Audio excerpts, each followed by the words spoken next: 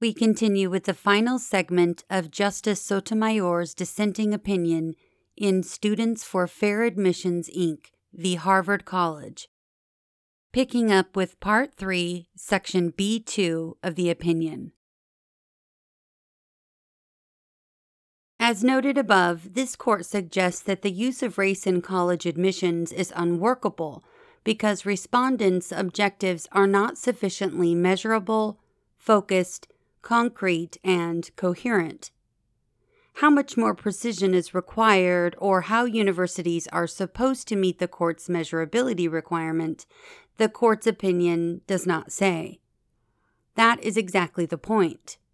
The court is not interested in crafting a workable framework that promotes racial diversity on college campuses.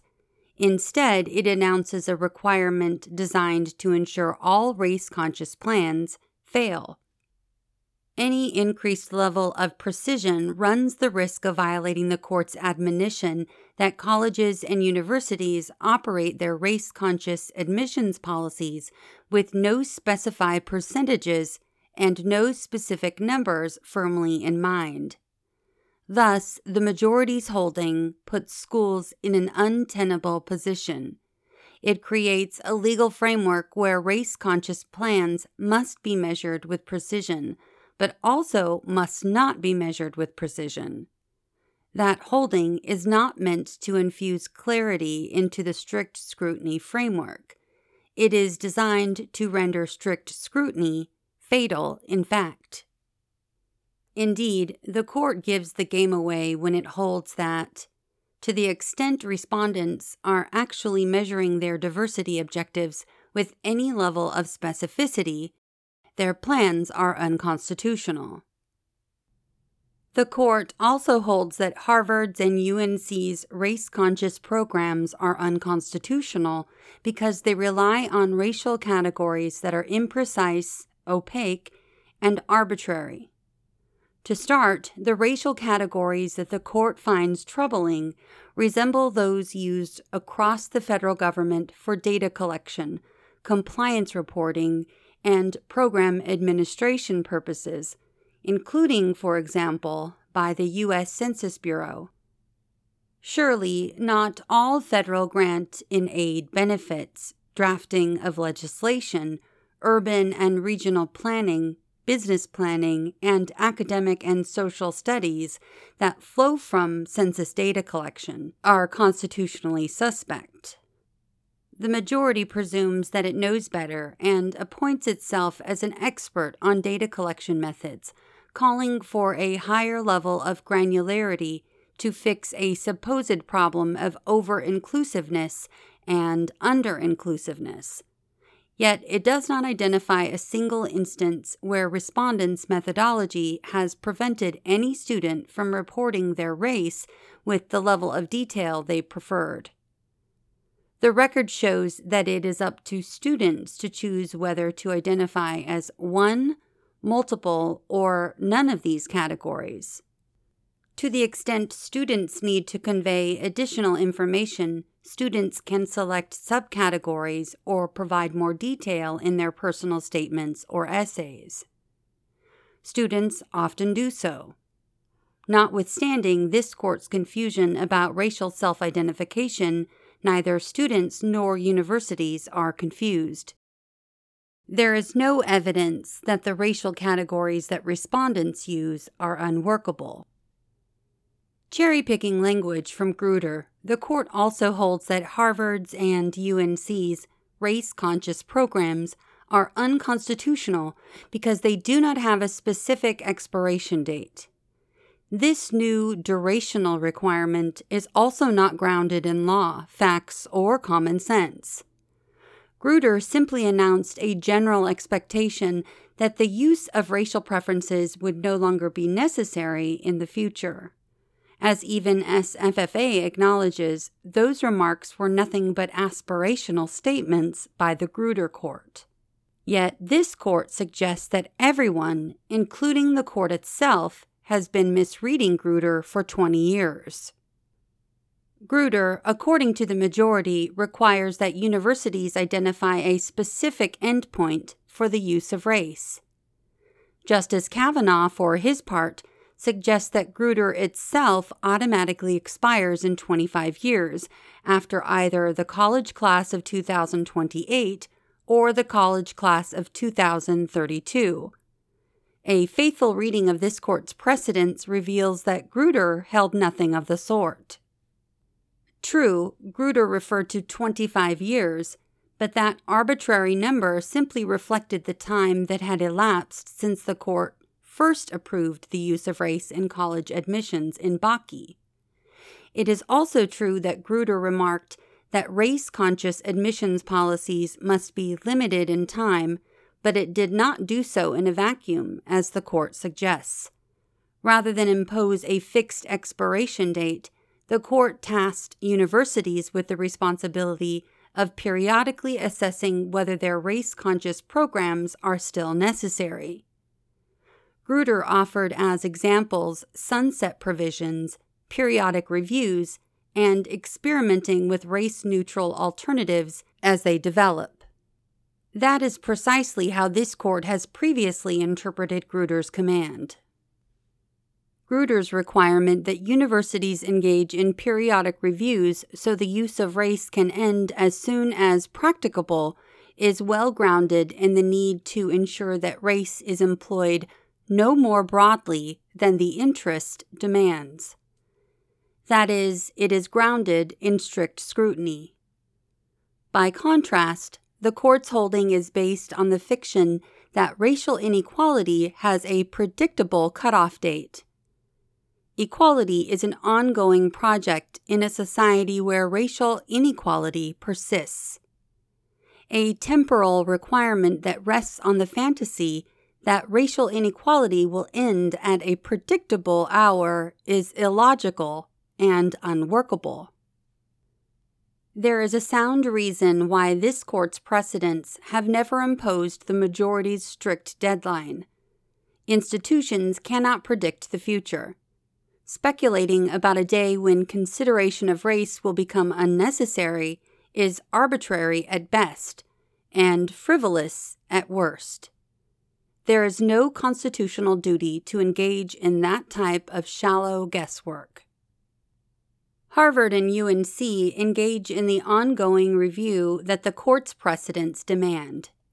They use their data to scrutinize the fairness of their admissions programs, to assess whether changing demographics have undermined the need for race-conscious policy, and to identify the effects, both positive and negative, of the affirmative action measures they deem necessary. The court holds, however, that respondents' attention to numbers amounts to unconstitutional racial balancing. But some attention to numbers is both necessary and permissible. Universities cannot blindly operate their limited race-conscious programs without regard for any quantitative information. Increasing minority enrollment is instrumental to the educational benefits that respondents seek to achieve. And statistics, data, and numbers have some value as a gauge of respondents' ability to enroll students who can offer underrepresented perspectives. By removing universities' ability to assess the success of their programs, the court obstructs these institutions' ability to meet their diversity goals. Justice Thomas, for his part, offers a multitude of arguments for why race-conscious college admissions policies supposedly burden racial minorities. None of them has any merit. He first renews his argument that the use of race in holistic admissions leads to the inevitable underperformance by Black and Latino students at elite universities because they are less academically prepared than the white and Asian students with whom they must compete. Justice Thomas speaks only for himself. The court previously declined to adopt this so-called mismatch hypothesis for good reason. It was debunked long ago. The decades-old studies advanced by the handful of authors upon whom Justice Thomas relies have major methodological flaws, are based on unreliable data, and do not meet the basic tenets of rigorous social science research. By contrast, many social scientists have studied the impact of elite educational institutions on student outcomes and have found, among other things, that attending a more selective school is associated with higher graduation rates and higher earnings for underrepresented minority students, conclusions directly contrary to mismatch. This extensive body of research is supported by the most obvious data point available to this institution today. The 3 justices of color on this court graduated from elite universities and law schools with race-conscious admissions programs and achieved successful legal careers despite having different educational backgrounds than their peers. A discredited hypothesis that the court previously rejected is no reason to overrule precedent. Justice Thomas claims that the weight of this evidence is overcome by a single, more recent article published in 2016.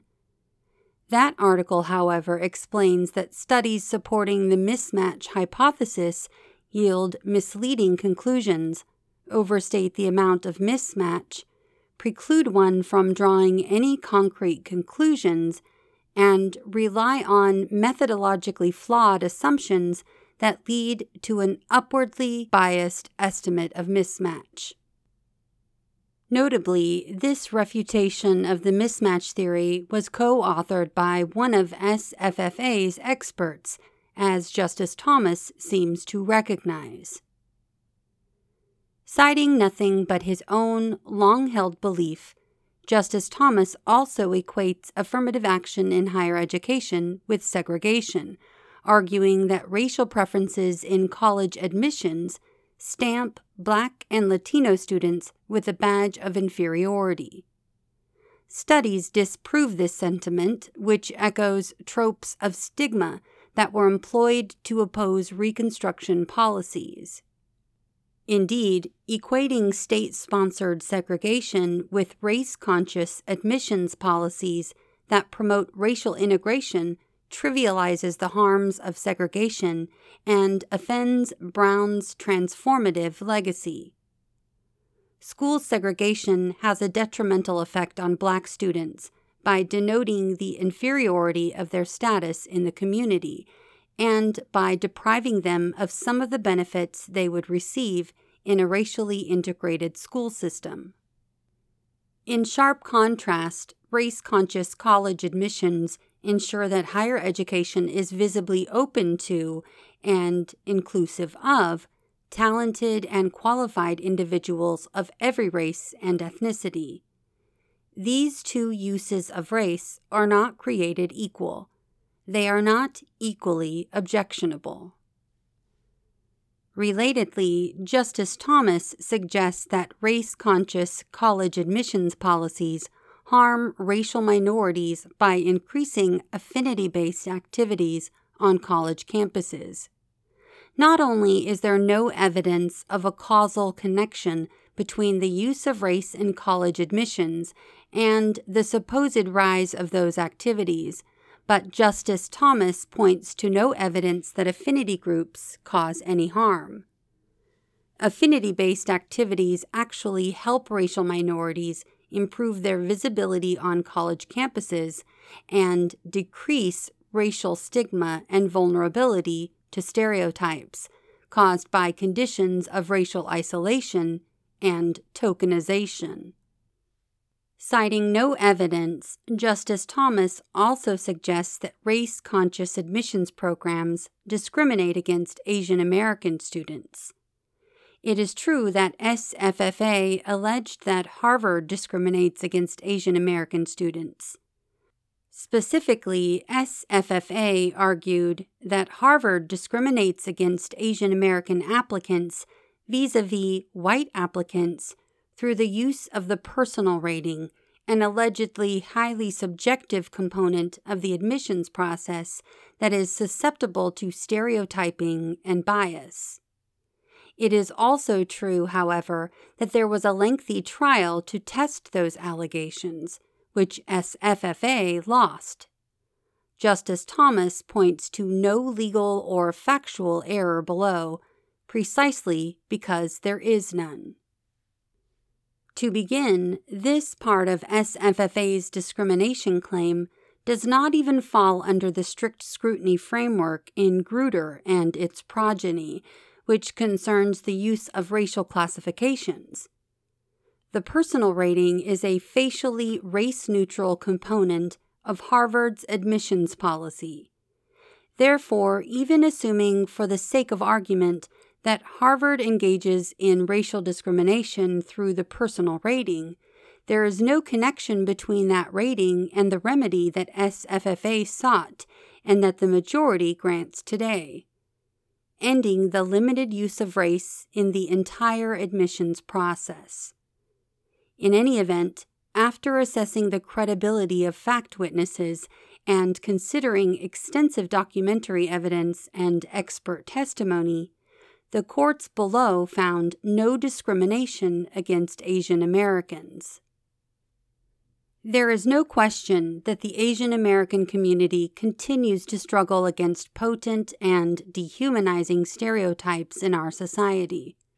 It is precisely because racial discrimination persists in our society, however, that the use of race in college admissions to achieve racially diverse classes is critical to improving cross-racial understanding and breaking down racial stereotypes. Indeed, the record shows that some Asian American applicants are actually advantaged by Harvard's use of race, and eliminating consideration of race would significantly disadvantage at least some Asian American applicants. Race-conscious, holistic admissions that contextualize the racial identity of each individual allow Asian American applicants who would be less likely to be admitted without a comprehensive understanding of their background to explain the value of their unique background, heritage, and perspective. Because the Asian American community is not a monolith, race-conscious, holistic admissions allow colleges and universities to consider the vast differences within that community. Harvard's application files show that race-conscious, holistic admissions allow Harvard to value the diversity of Asian American applicants' experiences. Moreover, the admission rates of Asian Americans at institutions with race-conscious admissions policies, including at Harvard, have been steadily increasing for decades. By contrast, Asian American enrollment declined at elite universities that are prohibited by state law from considering race. At bottom, race-conscious admissions benefit all students, including racial minorities. That includes the Asian American community. Finally, Justice Thomas belies reality by suggesting that experts and elites with views similar to those that motivated Dred Scott and Plessy are the ones who support race-conscious admissions. The plethora of young students of color who testified in favor of race consciousness proves otherwise. Not a single student, let alone any racial minority, affected by the court's decision testified in favor of SFFA in these cases. Section C. In its radical claim to power, the court does not even acknowledge the important reliance interests that this court's precedents have generated. Significant rights and expectations will be affected by today's decision nonetheless. Those interests supply added force in favor of stare decisis. Students of all backgrounds have formed settled expectations that universities with race-conscious policies will provide diverse, cross-cultural experiences that will better prepare them to excel in our increasingly diverse world. Respondents and other colleges and universities with race-conscious admissions programs similarly have concrete reliance interests because they have spent significant resources in an effort to comply with this court's precedents. Universities have designed courses that draw on the benefits of a diverse student body, hired faculty whose research is enriched by the diversity of the student body, and promoted their learning environments to prospective students who have enrolled based on the understanding that they could obtain the benefits of diversity of all kinds. Universities also have expended vast financial and other resources in training thousands of application readers on how to faithfully apply this court's guardrails on the use of race in admissions. Yet today's decision abruptly forces them to fundamentally alter their admissions practices.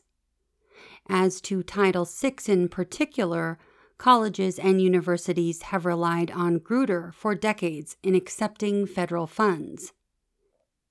The court's failure to weigh these reliance interests is a stunning indictment of its decision. Part 4. The use of race in college admissions has had profound consequences by increasing the enrollment of underrepresented minorities on college campuses. This court presupposes that segregation is a sin of the past and that race-conscious college admissions have played no role in the progress society has made.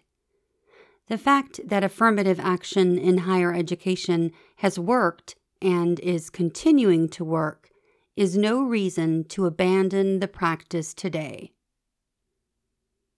Experience teaches that the consequences of today's decision will be destructive. The two lengthy trials below simply confirmed what we already knew. Superficial colorblindness in a society that systemically segregates opportunity will cause a sharp decline in the rates at which underrepresented minority students enroll in our nation's colleges and universities, turning the clock back and undoing the slow yet significant progress already achieved. After California amended its state constitution to prohibit race-conscious college admissions in 1996, for example, freshman enrollees from underrepresented minority groups dropped precipitously in California public universities. The decline was particularly devastating at California's most selective campuses, where the rates of admission of underrepresented groups dropped by 50% or more. At the University of California, Berkeley, a top public university not just in California, but also nationally, the percentage of Black students in the freshman class dropped from 6.32% in 1995 to 3.37% in 1998. Latino representation similarly dropped from 15.57% to 7.28% during that period at Berkeley, even though Latinos represented 31% of California public high school graduates. To this day, the student population at California universities still reflects a persistent inability to increase opportunities for all racial groups. For example, as of 2019, the proportion of Black freshmen at Berkeley was 2.76%, well below the pre-constitutional amendment level in 1996, which was 6.32%. Latinos composed about 15% of freshman students at Berkeley in 2019, despite making up 52% of all California public high school graduates. The costly result of today's decision harms not just respondents and students, but also our institutions and democratic society more broadly. Dozens of amici from nearly every sector of society agree that the absence of race-conscious college admissions will decrease the pipeline of racially diverse college graduates to crucial professions. Those amici include the United States, which emphasizes the need for diversity in the nation's military and in the federal workforce more generally. The United States explains that the nation's military strength and readiness depend on a pipeline of officers who are both highly qualified and racially diverse, and to have been educated in diverse environments that prepare them to lead increasingly diverse forces. That is true not just at the military service academies, but at civilian universities, including Harvard, that host Reserve Officers Training Corps, ROTC programs, and educate students who go on to become officers. Top former military leaders agree. Indeed, history teaches that racial diversity is a national security imperative. During the Vietnam War, for example, lack of racial diversity threatened the integrity and performance of the nation's military because it fueled perceptions of racial and ethnic minorities serving as cannon fodder for white military leaders. Based on lessons from decades of battlefield experience, it has been the long-standing military judgment across administrations that racial diversity is essential to achieving a mission-ready military and to ensuring the nation's ability to compete, deter, and win in today's increasingly complex global security environment. The majority recognizes the compelling need for diversity in the military and the national security implications at stake, but it ends race-conscious college admissions at civilian universities, implicating those interests anyway. Amici also tell the court that race-conscious college admissions are critical for providing equitable and effective public services. State and local governments require public servants educated in diverse environments who can identify, understand, and respond to perspectives in our increasingly diverse communities. Likewise, increasing the number of students from underrepresented backgrounds who join the ranks of medical professionals improves healthcare access and health outcomes in medically underserved communities. So, too, greater diversity within the teacher workforce improves student academic achievement in primary public schools. A diverse pipeline of college graduates also ensures a diverse legal profession, which demonstrates that the justice system serves the public in a fair and inclusive manner. Examples of other industries and professions that benefit from race-conscious college admissions abound. American businesses emphasize that a diverse workforce improves business performance, better serves a diverse consumer marketplace, and strengthens the overall American economy. A diverse pipeline of college graduates also improves research by reducing bias and increasing group collaboration. It creates a more equitable and inclusive media industry that communicates diverse viewpoints and perspectives.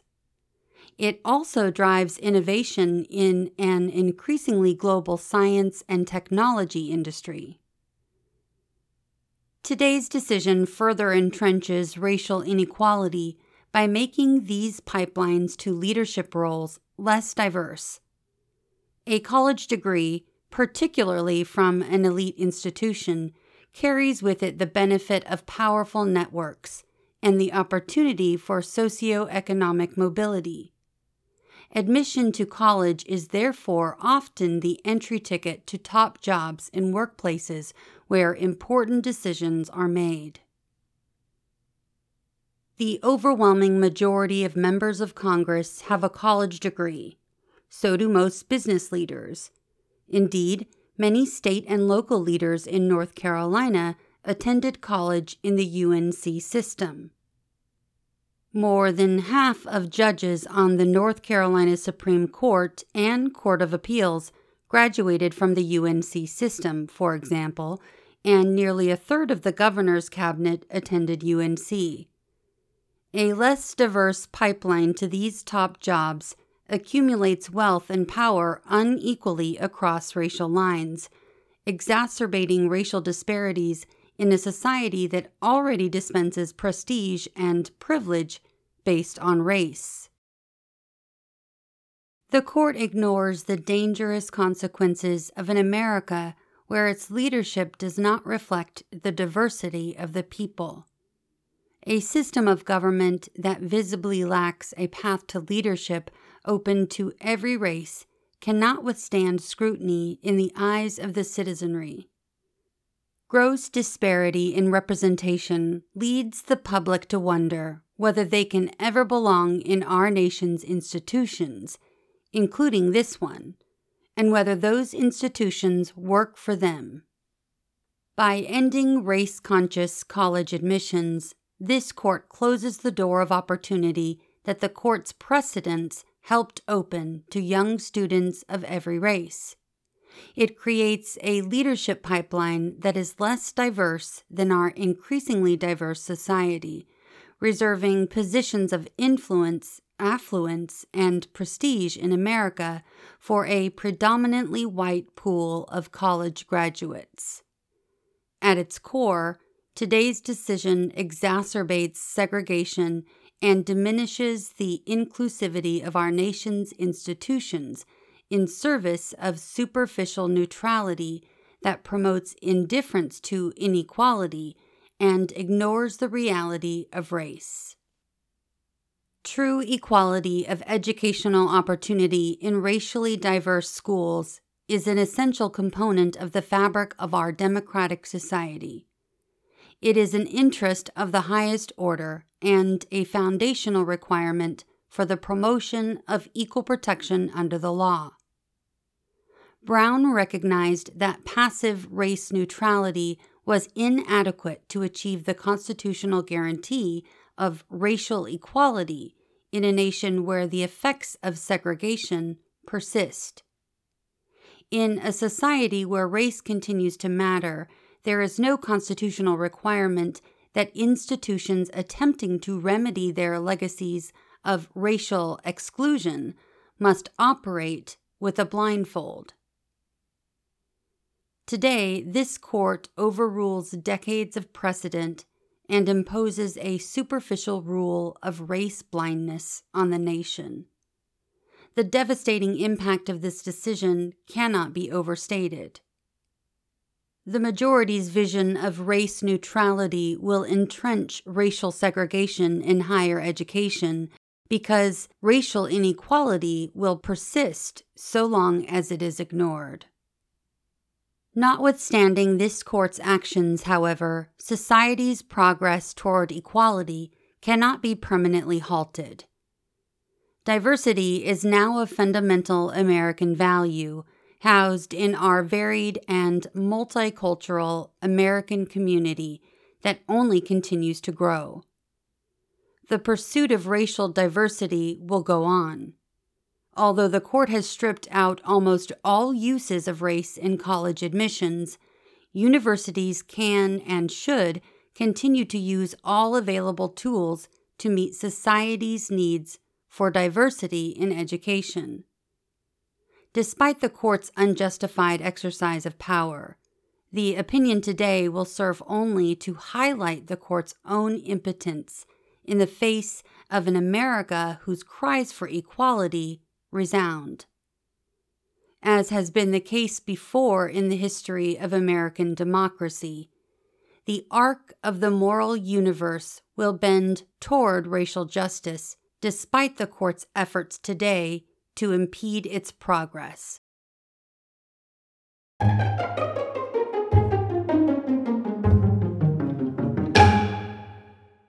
We've come to the end of the opinion. Until next episode, thanks for listening to What SCOTUS Wrote Us.